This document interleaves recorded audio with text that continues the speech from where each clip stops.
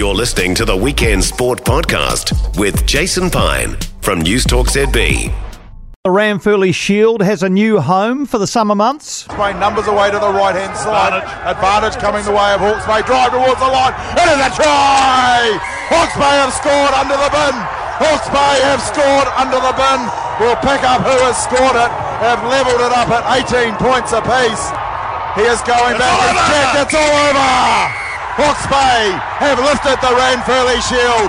Wellington have sunk to their knees. The Magpies are jubilant. They have won it on the back of a Sam Smith try with 3 minutes to go. They have won by 20 points to 18. The Ranfurly Shield is heading to the Bay. Yeah, boil over in the capital yesterday. Wellington's 19-game winning streak coming to an end. Hawke's Bay winning 20 points to 18 with a try in the dying minutes converted. Magpies coach Brock James is with us. Be a fairly sunny sort of a day in the Hawke's Bay today, would it, Brock? Yeah, g'day, Piney. Yeah, it's a good day up here. How were the celebrations last night? Did you travel back to the Bay last night? Yeah, we headed straight back yesterday after the game. So, yeah, we enjoyed the trip back and then got around each other last night. The Shield, of course, isn't new to Hawke's Bay. You had it for 14 challenges sort of between 2020 and last year. But is it still a special piece of silverware to the Magpies players, to fans of your team?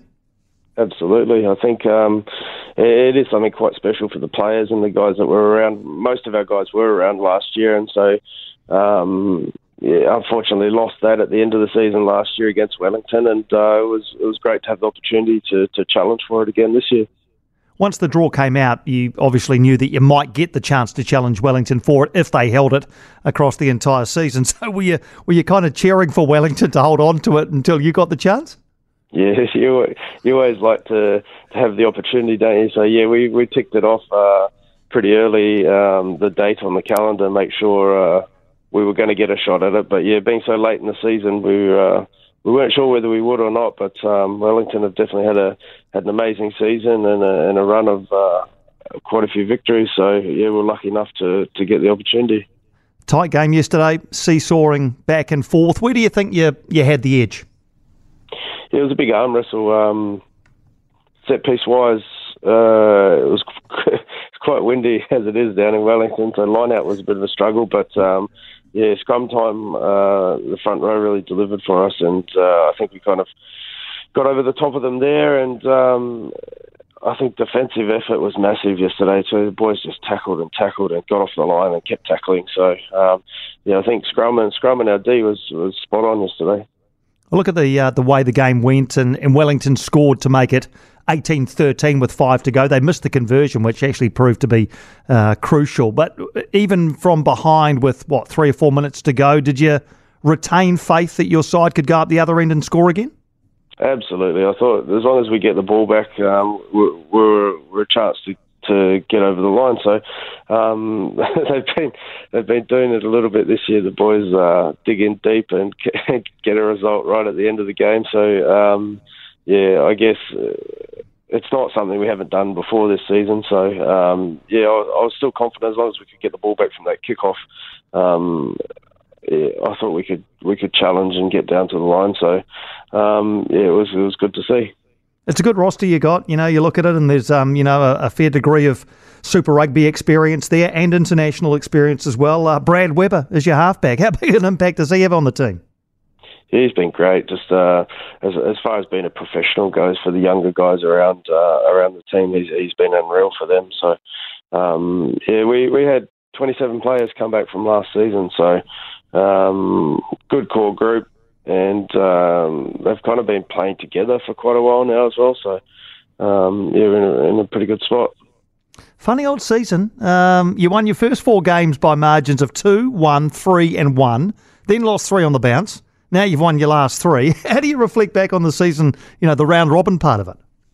Yeah, we set ourselves a bit of a goal through that storm week early on. We had those 3 games in the week and managed to get 4 from 4 in that first part of the season, which was something we targeted. And I think you just touched on the depth of the squad. We got through pretty much every player on our roster during those games. So that was obviously very pleasing. And then a little bit disappointing to kind of drop 3 on the bounce there. The performance in Northland was a bit of a non-match for us, and they played really well on the day, and we couldn't live with them. And obviously the Battle of the Bays was a tough one for us as well. I thought if we could look after all our games at home, I thought we could be in a good spot for the end of the season. And so that was a bit frustrating to drop that one, but we've created a bit of momentum in the back end of the season now, so gave us opportunity to go down and challenge for the Shield yesterday.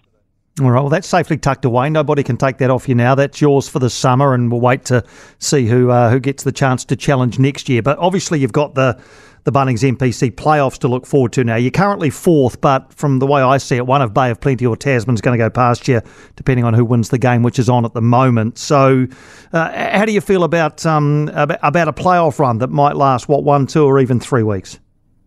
Yeah, well, hopefully we can go as deep as we can. We're obviously facing a visit to either Tasman or Bop. So it'll be interesting to see how that game plays out today. But the boys are excited for the opportunity. You enjoying yourself coaching? You've obviously been around the team for a bit, but head coaching, you enjoying the challenge of that? Yeah, it's a new challenge, but it's been good so far. We've got a good little coaching group around us, quite young and enthusiastic. So we had the confidence of Jay and the board when Simsy stepped aside. So it's been good, and we're working pretty well together. So we're all kind of enjoying it. Good stuff. All right. Well, again, congratulations. Just before you go, you had all that time playing in France, obviously. World Cup up there at the moment. Keeping eyes on it. Who you got going deep in the World Cup? Well, I thought France were in a pretty good position, but they've through a few injuries and things. I think they're running around with probably 4 or 5 of their starting 15 not even playing at the moment. So it might be a bit tough for them. But that South Africa Ireland game was an interesting one the other day, and I think those 2 teams will probably go pretty deep. New Zealand seems to be coming right at the right time as well. So I'm sure they'll be around it as well. Good man.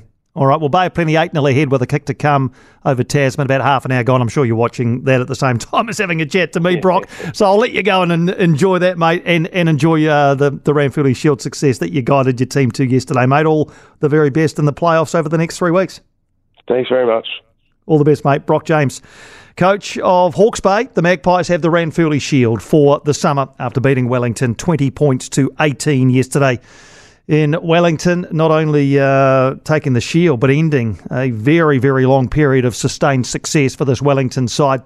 19 straight wins, but a loss yesterday and the shield has gone. Bay of Plenty have converted that try. They lead Tasman 10-0 in Tauranga. The winner of this game, as you just heard Brock outline, will host Hawke's Bay in the quarterfinals next weekend. We don't know when, obviously. That'll all come out in the wash after the final couple of games. Otago lead Counties Manukau 7-5. Nearing the half-hour mark in Dunedin later on tonight. Manawatu and Southland will play. Nothing on that game. Those 2 teams can't make the quarterfinals. Neither can Otago or County. So really we're just waiting to see which of Bay of Plenty or Tasman win this game. They'll go into 4th spot and will host Hawke's Bay next weekend. The other will play one of the top 3 sides, be it Wellington, Taranaki or Canterbury. For more from Weekend Sport with Jason Pine, listen live to News Talk ZB weekends from midday or follow the podcast on iHeartRadio.